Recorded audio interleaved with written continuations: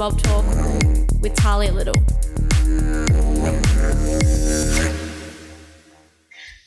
So before we begin today, I would like to acknowledge the lands on which I am meeting on, the Wurundjeri and the Boonwurrung people, and I would like to acknowledge the country that Bianca is recording on, which is Turrbal and Jagera. So today is a really special day that we're recording this podcast for. It's International Women's Day. So I'm going to give a little bit of background for this day.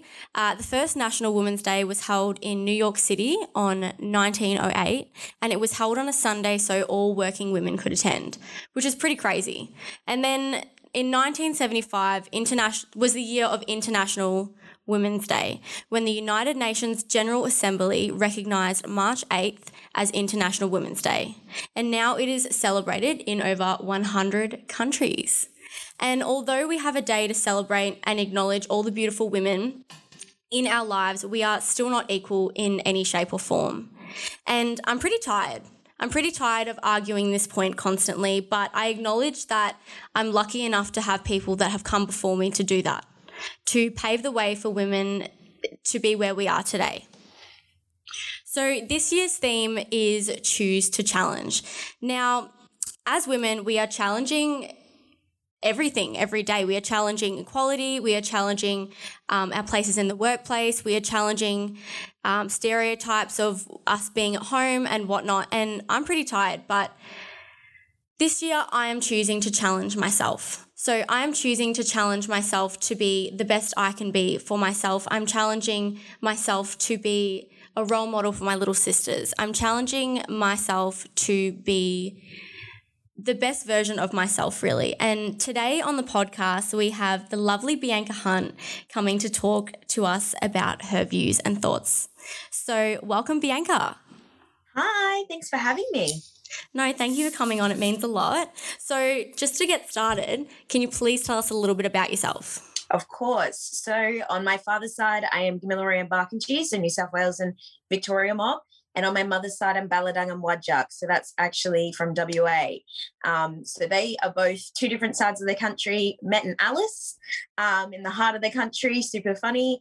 And then that's where they had my eldest sister as teenagers, and then decided to make Brisbane, Meanjin, our home. So that's where I was born and raised, and I've got a younger brother as well. So I'm one of three. All I've ever known is growing up in Brisbane, growing up as a Murray. So it's a very different sort of, I don't know, it's not uncommon, I suppose, to be, obviously raised off country. But for me, this is a very safe space for me to be here. And I'm lucky enough to be in Brisbane at the moment because of, just from all the moving I've done, being home has been really good, really refreshing.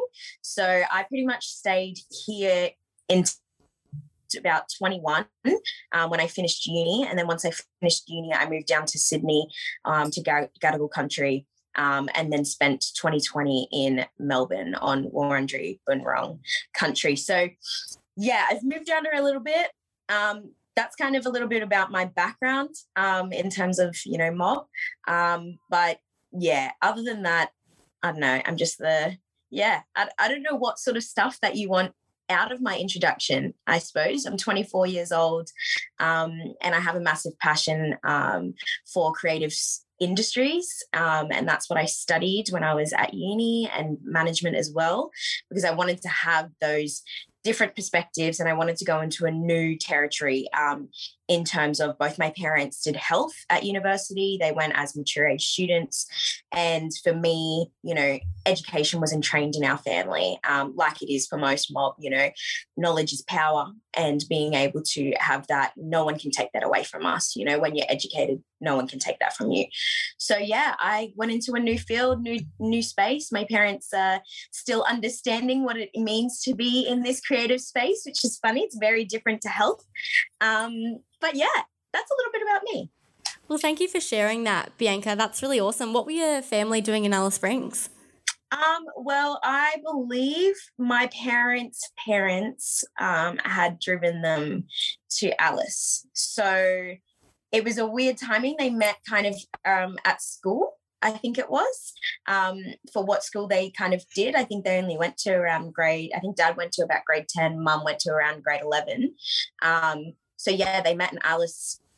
Don't know, other than family just relocating, essentially. That's really cool. I'm from Alice, so that's what I was asking, because I'm Aranda in Lurja. Yeah, that's really cool. So do you feel like you got a lot of this drive from your parents? Like, did they pass that down? Yeah. Well, so my father is the first in our family to have gotten a higher education. I suppose, obviously, I mean, Dad's only 52 or 53, so he's quite young. And I suppose when he was going through, a lot of the time, education wasn't really a massive push. Getting through primary school, let alone high school, was challenging. So obviously they didn't graduate from grade 12. My sister was the first in our family to graduate from year 12. And so I suppose when the year I was born was the year Dad went to uni. He decided to go to uni.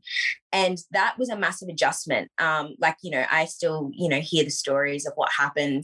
Even the first day coming back from uni, he had come home, sat at the computer, typed up like a sentence. It was a question that they had been given to answer and come back the next day with what they had answered. And he kind of was just like, sitting there staring at the screen after he typed it, and started to kind of faint because it was that overwhelming. He was like, I've not had these conversations before.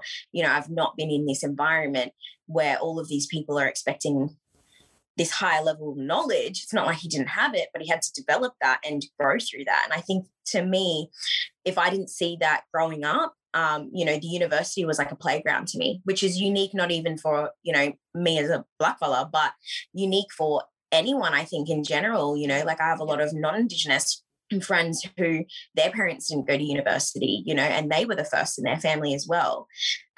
So for me, it was very unique growing up with two Aboriginal parents who had both gone to university when I was young, growing up.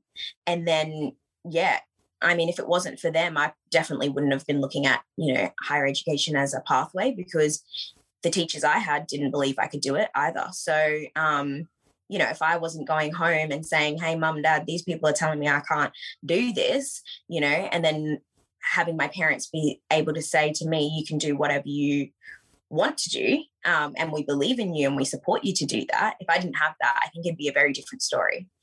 Yeah, and that comes from you as well, that self-determination of, if you want to put me down, that's not going to happen. I'm going to strive. Like, I'm an Aboriginal woman and I'm going to take this on and I'm going to do what I want to do. So that's really cool. So your mum, has she been a big influence on you of how you've gone into this media world or the way you see yourself today? It's interesting. I think if it wasn't for my mum, I wouldn't be as strong as I am. So I think definitely the Noongar side of me, that's a lot of strength that comes in from the West Coast. So I'm very proud of that. And I have seen my mum, both, as I said, both my parents were very young. My mum had my sister a week after she turned 17. And so for her, she was growing up to be a young woman whilst raising, a young girl, and having to grow that and learn how to do all of that at the same time, as my dad becoming a young man, trying to raise a little girl. Like, that in itself was quite interesting, I think, for them. And they learned a lot until I came along, I think, and still learning, I think, now too. But for me, media, this sort of being on a screen, being in any capacity seen, was not at all the direction I believed I was going to go into, because, as you would know, growing up, did we have any, many women that we could see that looked like us, spoke like us, were in spaces that we are in? That was very rare growing up. So there's no way I would sit there and turn on a television and think I can be that white woman standing on that screen, or that white voice that I hear on the radio. Like, I would never, ever imagine that.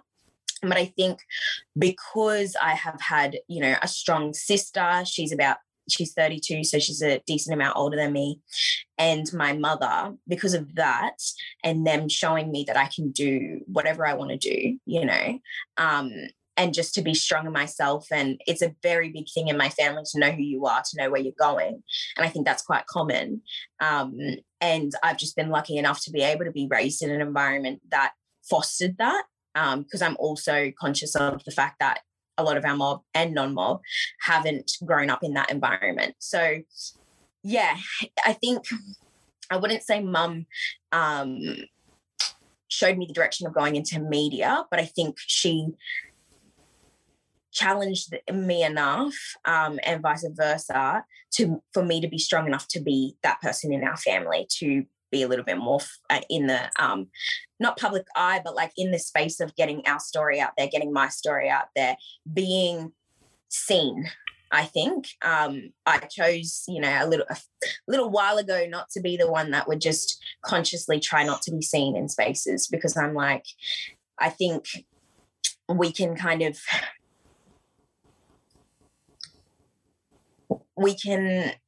I don't know, my mum, the way that she is, she's very, she's hard-headed, she's very strong, but she also is a very quiet achiever. She's I won't talk about a lot of the things that she does and achieves and stuff like that. So I think I'm like the kind of the opposite, where I get to do those things. I get to be in those spaces to speak about it. Yeah. Well, you have to be hard-headed and you have to be strong being in media as a Black woman. Like, it's pretty awesome to see now that we have a footy show with you're one of the only Black women sport commentators. Is that right? Well, not Well, I think there's a few. It's like a bit of a mix, and we're all kind of scattered. I'm aware, of course, with Shelley Ware being on Mung Brook before Yokai had come along, and I'm pretty sure there's a new one coming through as well, which is super exciting. But it is a space that not many of us have been in. So that's challenging. That was a very challenging year, 2020, being in that space, yeah. So I want to know, did you receive... You know, I was looking on I think it was your Twitter last night, and I was looking at the statement you'd made around media accountability towards Sam Newman. Can you talk a bit about that and how that, one, came about, and two, the backlash, good or bad, that you got from that? Because that was a really powerful statement made by a Black fella that is a woman. Like, wow. Yeah, so... I suppose coming into when I was announced with Yokai, there was a lot of questions going on, you know. Does she even play at AFL? You know, how does she even get here? That sort of stuff. On record, yes, I played AFL, played 5 seasons. I've grown up in an AFL-loving family. So for me, this was just it's a passion, you know, I loved it. So I could sit there and genuinely know that I was in that space because I wanted to uplift our fellow Black fellas that are in one of the best sports in the country. And I still believe that. But as the season kind of started, that's how I was. Everyone was excited about the football players, which is what they should be excited about. I was just a catalyst for their storytelling. But it's funny because it started to shift across the season. It started to shift of people were messaging me. They were excited to see someone like me on the screen, and were happy for my voice to come in there, because when I was offered the role after auditioning, that was the biggest question I had to me was, can I handle the criticism, whether it be good or bad, that's about to come my way? Because I'm going into a space that is very white male dominated. You know, it's an industry that doesn't have a lot of women in general, let alone a Black woman. So am I going to be able to handle that? And I was kind of made the decision, if I'm going to be in media for a year or for the rest of my life, I want to know that I'm making an impact, and I want to make sure that I'm making my community proud, because that's what mattered most to me. And if I had an opportunity to make a statement, I would do it. And that was the one to make. It was really powerful. If anyone on this podcast hasn't listened to it, look it up. It's it's so powerful. Your words are so direct and they make an impact, like you were saying. And to see, as a young Aboriginal woman myself, to see another young Aboriginal woman making a statement, honestly, with no fear in your eyes at all, that's hard for anyone to make, let alone you. So that was really cool. Thank you. Yeah, I gained a decent amount of respect out of it, which I was very interested because I turned off my socials when it went out. I didn't want to see anything. I just thought my best mates will come to me with anything positive that comes out of here. You know, I also had people looking over it just for safety, making sure that no one is saying anything that's detrimental or anything. But for me, that statement, it was beautiful. It was a team that worked on it. Like the Yokai team worked on making that a thing. And I was so glad that I was the one that got to address it because it's something that was close to my heart. It was also something that I was like, yeah, good. This is the statement we need to make. But also it's difficult because you can control certain things. You can control up to a certain point. I could control not seeing, like not going onto websites. I could control not reading about me, but I couldn't control the comments that would come on my social media. And I only received one notable commentary that had come onto one of my photos on Instagram.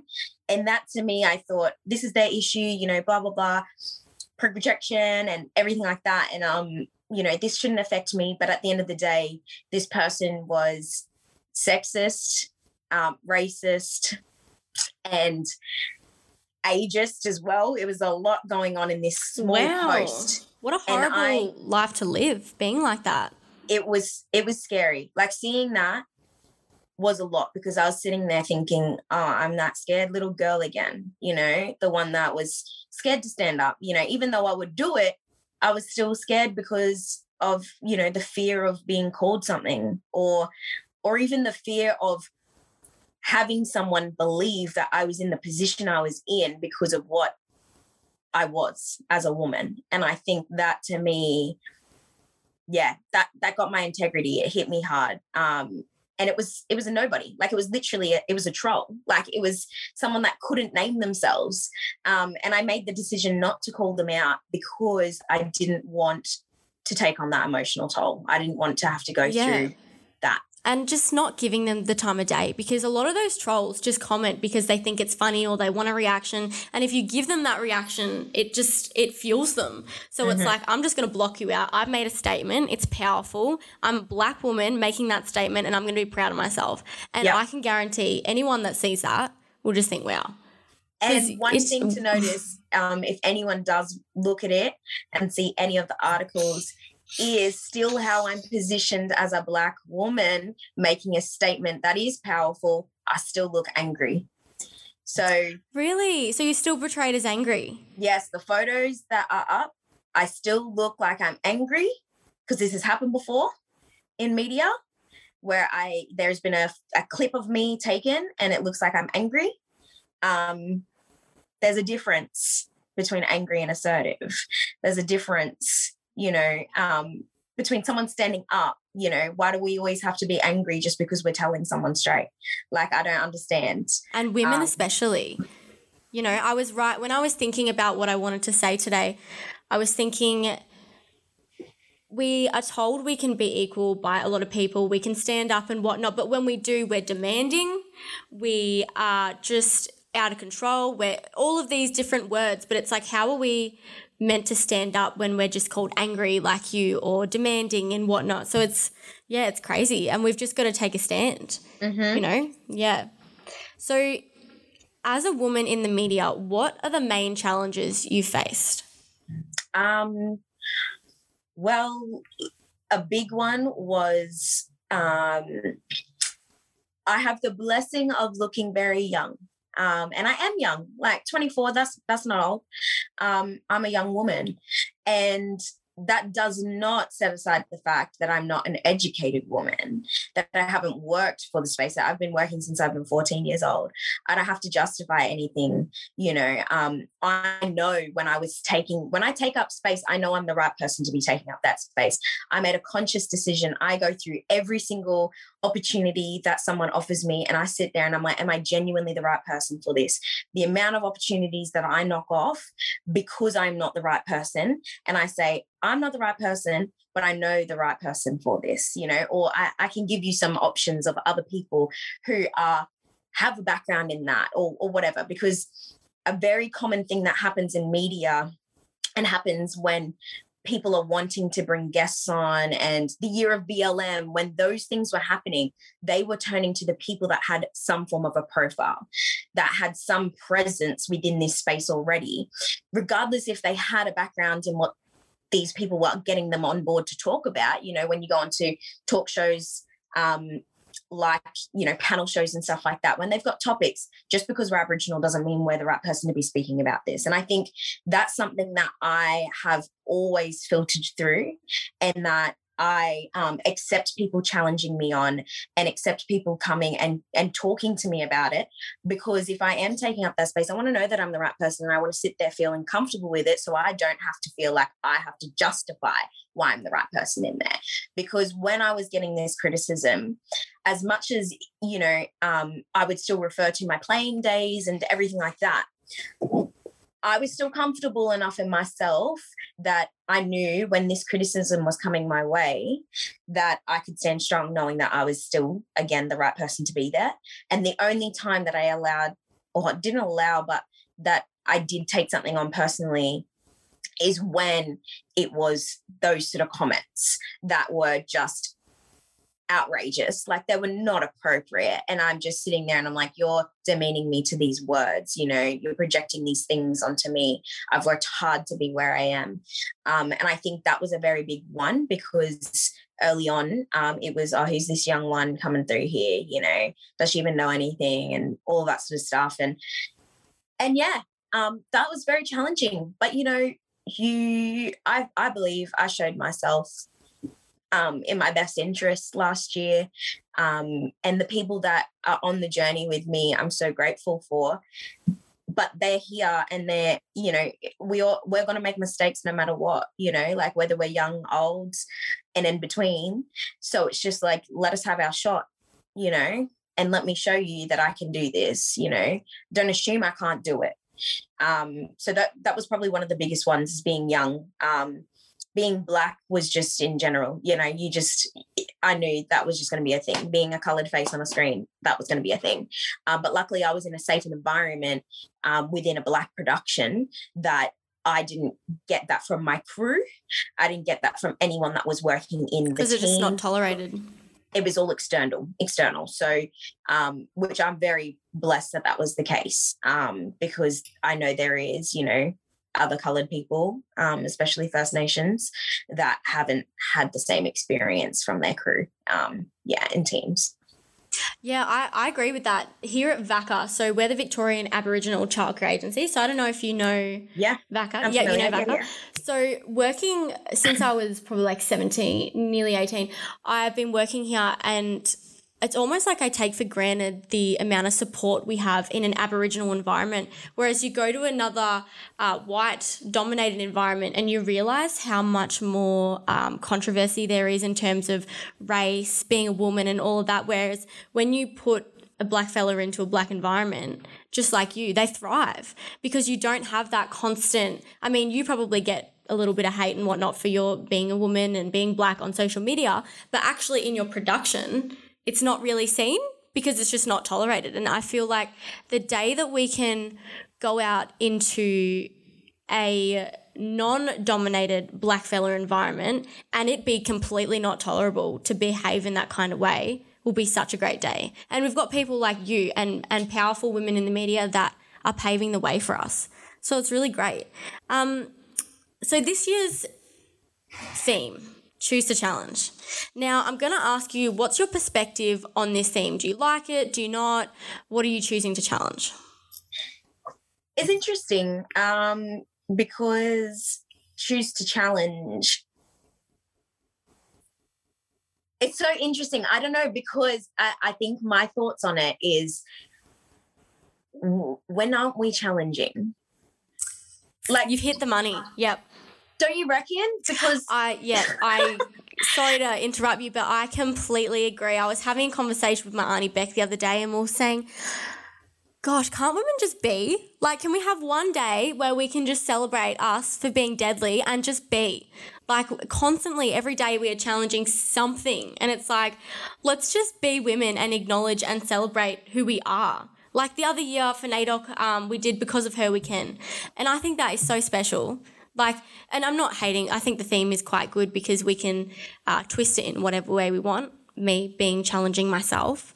But do you get what I'm trying to say? Like, absolutely. No, 100%. I think there's not, I wish and I hope for a day that we don't have to challenge and justify ourselves as women, being in these spaces, you know, going into these places and stuff like that, not being treated as different because of our gender, you know. Hopefully that will happen in our lifetime. But at the end of the day, this has been happening before us, you know, right now, the like life that we're in right now. And I just think it would be so nice just to be able to walk in and not have to be identified as that. Or like, I made it a very big point a lot of the time to want to be in positions regardless of my ethnicity, regardless of my gender, you know, regardless of my age, but because I was the right person, you know. And I think it's still a good thing because it allows people to challenge their own mindset on challenging women. And I think the people that will be sitting there and thinking and reflecting and hearing from the beautiful women that are going to be speaking over the next couple of weeks about this topic, I really do think people are going to hear that and hopefully kind of challenge their own perceptions of what it means to choose to challenge. But at the same time, it would just be so nice to not have to always be someone that has to be at that every single day just for, you know. And we're already doing that as black fellas. You know, we're always educating or advocating, and I feel a bit privileged saying that because I think, oh, look at my ancestors, like they fought so much for us, and I'm over here like I don't want to advocate, but it's just tiring. Like, and it's tiring being that woman who's always, you know, angry in the media or demanding or being a diva when, you know what, like Beyonce said, diva is a female version of a hustler. Absolutely. I'm just going to say that right there, you know, and we do run the world. On the way here today, I was like, what do I want to say? And I was like, no, women, this world would not be the same without women, you know? Absolutely. So it's time we start getting some value. That's it, girl. Yeah, speaking of value, who are 3 women in your life that have been influential to you? I know I said influential before, but 3 women that are particularly special in your life. 3? Oh my God. Well, 1, 2, 3, 10, doesn't matter. Who am I going to choose? Well, I think it's funny, and I think I'm going to choose to challenge this, right? I think it is very common for us to look up to people that we don't even know because of what they have done in history, society, all of that sort of stuff, right? And so I think it's quite common for a lot of people to say, I'm inspired by Michelle Obama, or, you know, I'm inspired by Beyonce or Lizzo. And don't get me wrong, I'm inspired by all those women. They have all made some incredible, you know, steps forward for us. However, I choose to acknowledge the people that have been with me for my journeys in, you know, and personally, they are 1 degree away from me. It's not a couple, it's just my close-knit people. So obviously, like, my mum and my sister are in that category, of course, because if it wasn't for them, I wouldn't be challenging a lot of things. I wouldn't have grown as strong as I am. I wouldn't be where I'm at. But also, I can't not acknowledge my close to the girls that I have around me. Like, we all met pretty much around uni days, you know, and from all different kind of walks of life. I'm very privileged to say that almost every single one of my close friends are First Nations women. And that to me is a privilege, like, to be able to grow and learn and develop alongside some incredibly strong, intelligent Black women, that is, to me, that's all the inspiration I need. They're the ones that I can talk to that have similar experiences to me. We go through similar things, but we're also hearing, sort of aid for each other. So I can't not acknowledge them.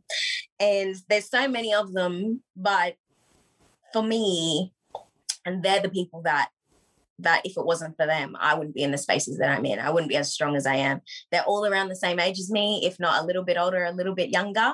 So between 20, 30 years old. And I have, one very close non-Indigenous girlfriend. She is amazing as well. We've been friends since high school, and I can't not acknowledge her because she's been there for a long time. But yeah, those women, there's too many of them to name. But yeah, if it wasn't for them, and they know who they are, if they were listening to this, they know that I'd be paying that homage to them. I tend to go for people that are closer to me than, out there. Yeah. I agree. For me, 3 women that are special to me would be my Nana Bess, my great Nana Bess. Like you said before, knowledge is power, and we actually don't know how old she is. I think she's 93, and she's the oldest of her Luritja tribe in Alice Springs. Yep. Yeah, she's an amazing woman. And to grow up with someone like that, like you said, people special to you, the people that are closest to you support you and want you to thrive, that unconditional love, which leads me on to my second person, which is my grandmother, not my great-grandma, for her constant support and unconditional love, and then my mum, which, you're close to your mum, and she's so kind and just such a role model. So it's interesting to hear you say the same thing as me, is that it's, we love Beyonce, we love Lizzo, Michelle Obama, preach, but it's looking to those women beside you, the everyday women to count on and that support you. It's crazy when you actually look to your left or your right and you see these are the women that are supporting me and loving me and wanting me to grow. And that's when you do your best. And me and you are just so lucky, like you especially, having nearly all First Nations girlfriends, that's unheard of. Yeah. No, honestly, I was reflecting on it the other week and I was just like, oh my God, how is this even possible? I've been I don't know what it is. I feel like I have always put out the vibe to attract women that will always uplift me and vice versa. I always want to be an addition to a friend's life. I don't want to have to be the one that's taking all the time. I want to make sure that when I'm in those, we all sacred beings, and these spaces that we're allowing other people to have access to, we want to make sure it's not draining us all the time as well. And yeah, for me, I remember it happening at my 21st, where if I was to say, there'd probably be 50, 60 people in there. If I was to say, if everyone in this room could put their hand up who are First Nations, there'd probably be 2 people that had their hands down. And if I said, can I get your hands up of, everyone who has a higher education, probably only 2 people would have taken their hands down again. So that would have been almost a room full of 50 educated Black people that I was in presence of, and that to me, and don't get me wrong, having higher education, that's a Western system, that to me was just putting it on my back. I have it. No one can take it away from me. I can walk into your little white world, but I'm going to come in here and I'm going to hold space as a Black woman and know I'm going to challenge your mindset. So I don't think having a higher education justifies your success by any means. But for me, being in that space and having access to those people because I chose to go into a higher education is why I have access to those incredibly beautiful women that challenge me on an everyday basis, but also support me. And, we share each other's strength with each other. When one's down, we pass it on to the next. That's just how we are. No one challenges, no one competes, because that's a very common thing. We have been put into a space, especially when it comes to media, you get put into a space where you are competing with a fellow female. Or a fellow Black fella. That's not how we are. That's not how our world should work. We are here to open the door, keep that door open, and have a whole big space for all of us to stand on the same platform. That's just how it is. Yeah, and if you're the right person for the job, there's no competing, like Exactly. you said. And having that education, knowledge is power, is so big. Like you can't take that away from us. And that was installed by my great grandfather, who was made to work for the white man, and a lot of those powerful stories that obviously is his story, so I won't go into that. But he was always instilled into us that we will never be less than, and we will take that education on, and we will take that white world on. And it's, you know, we don't have to be put into a pigeonhole. Blackfellas don't anymore. That was 20 years ago. Like, let's step out into the world and combine. Like, let's go through the white world and, you know, celebrate who we are, which is really awesome that you're doing that. And as a young Aboriginal woman, and a lot of young Aboriginal women that we work for, you're a role model. Like, literally yesterday when I was watching that statement, I know I've said it 5 times, but it was just like, wow, you know, that's really cool. So in the workplace, in your workplace, do you feel like women rise each other up, empower each other, or is it kind of the other way? Because as a young woman, I see a lot of, you know, as growing up as a teenager, a lot of girls are calling each other nasty names and tearing each other down because someone's prettier or smarter. Do you see that in your field? Well, to be honest, so when I was working on the show, I was in Melbourne in lockdown. So in reality, I didn't really have access to a lot of people that I would have been working with. So the environment itself, I didn't really, I wasn't fully embedded to a point where I could see that happening in the workplace when I was there. But I have been in workplaces where that has been an issue. So me being the boppy, young, happy, you know, person that comes through, that's, you know, half the age of my peers, in the spaces that, you know, they worked for 20 years to be in, where I'm kind of walking into it only a few years into my career. To me, I felt that glare.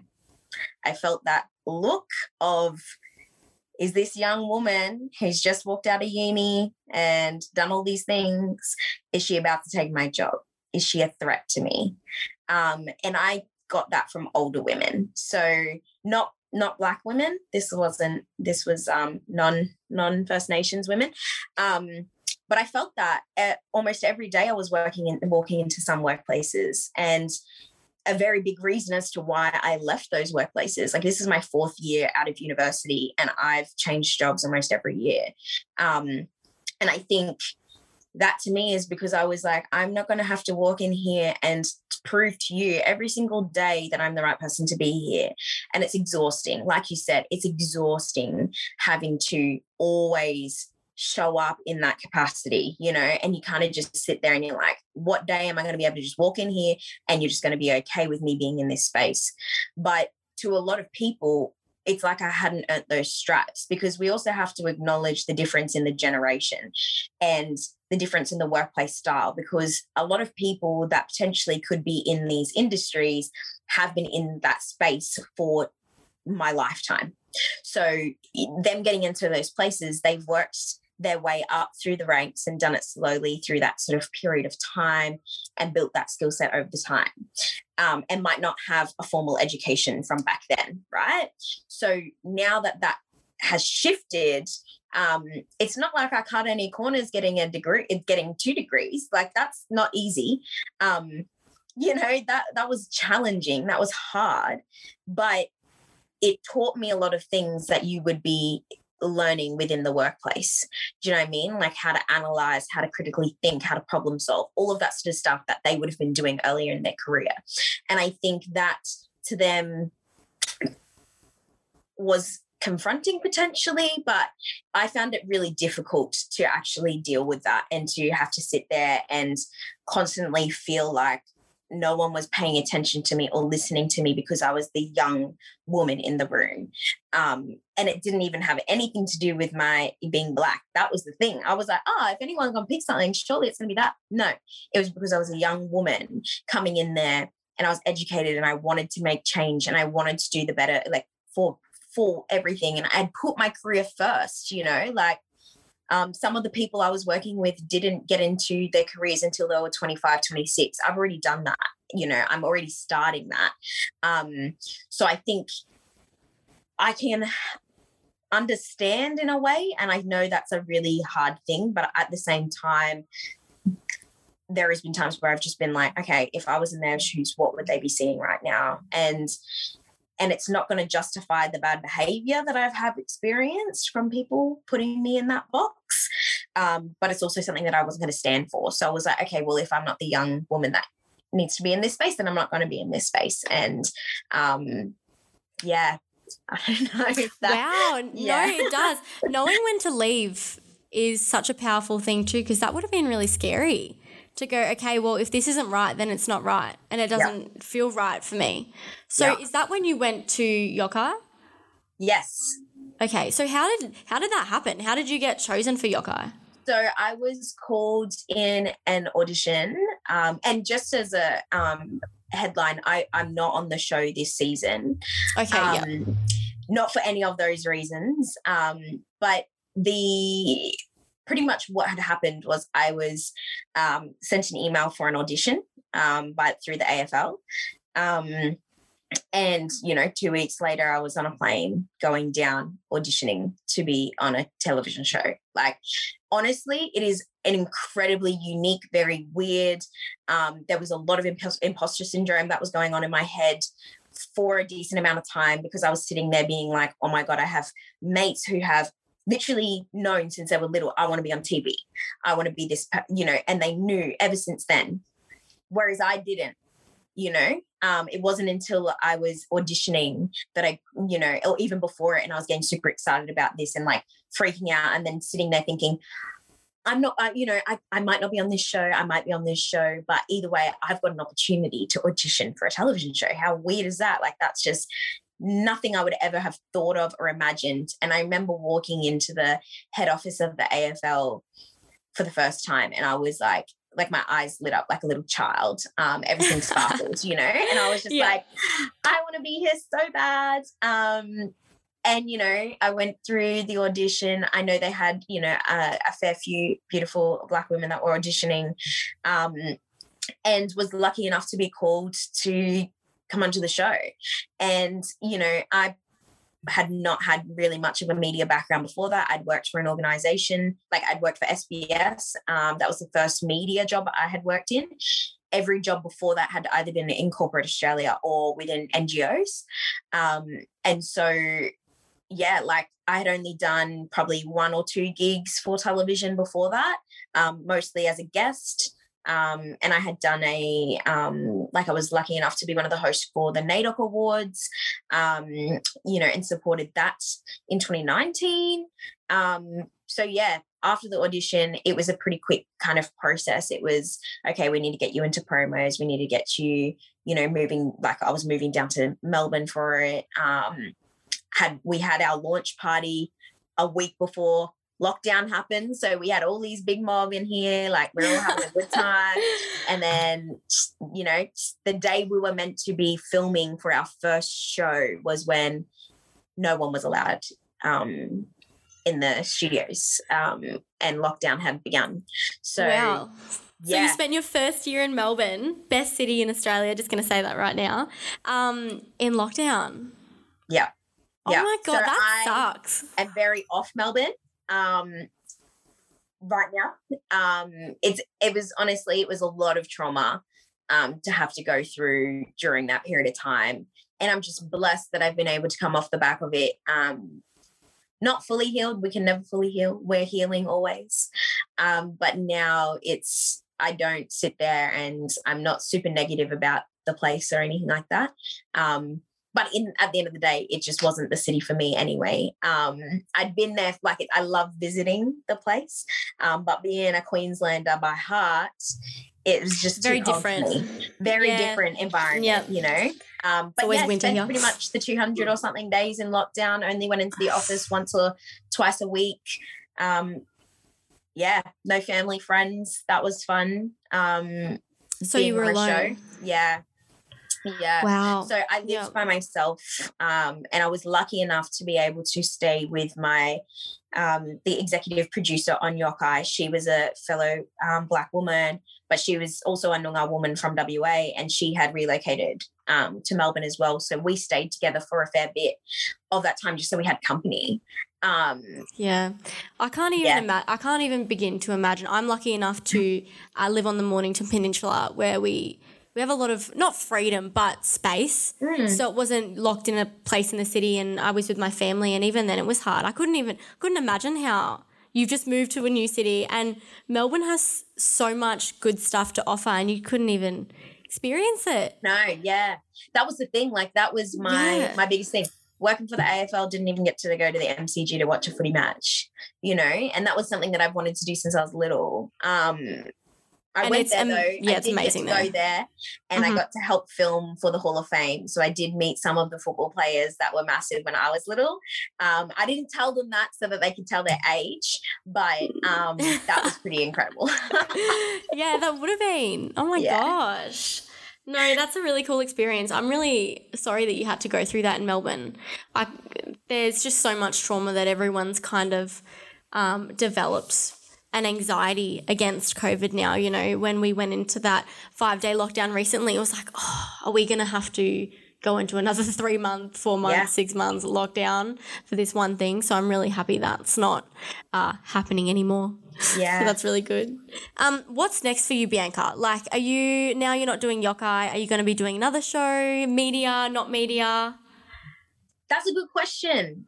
I think I'm just trying to be as open as I can be to what is for my highest good, I think, at the moment, because weirdly enough, opportunities have come into my pathway to obviously teach me a lesson, to show me something that I might be missing or whatever. Ever since I was little, I knew that performance and all of that was a massive passion of mine. And I feel like I untrained myself out of that. I wanted to be more serious, or, you know, I chose to do a business degree alongside my creative industries degree because I knew at the end of the day going in all in on creative industries would probably leave me broke without jobs constantly and in a very unstable environment. So me getting my business degree was, this is my safety, you know, and everything. But I also believe that it did stop me from being as creative as I could be. So right now, you know, I've done some cool different things. Like after Yokai, like I got to work on another show it was a kids one put on 7 Plus, like it was a fitness sort of one. It was with AFL still and everything, and that was fun and different. And just recently I was working on the Yalamundi Festival, and, you know, got to see kind of how theatre works, because that is completely different to television as well. So I think now it's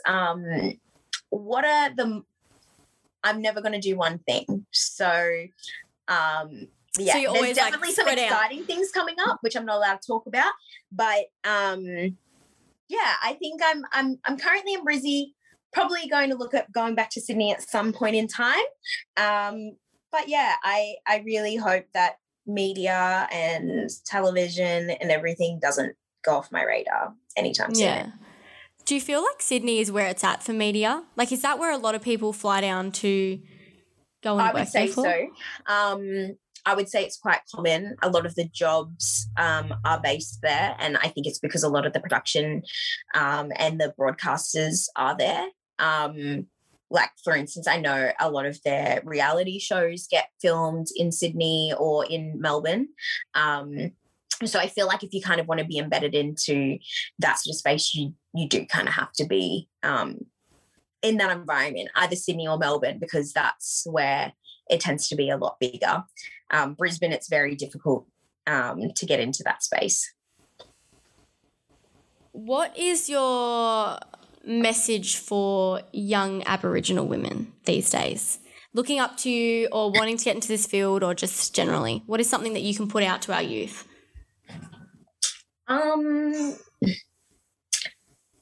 I say this in the nicest way. Don't idolize people to the point where you want to be them. And I think it is so exciting, like seeing all of our beautiful Black faces that are out there these days. It is amazing. But we're ourselves, you know. I'm Bianca for a reason, you know, and the things that I've chosen to do along my career may or may not be the right way that, you know, someone else or a path that they want to be in. And just because I've done it this way, it was a massive zigzag. It's never a ladder. You know, you've always got to go here, there, and everywhere to get to your end goal.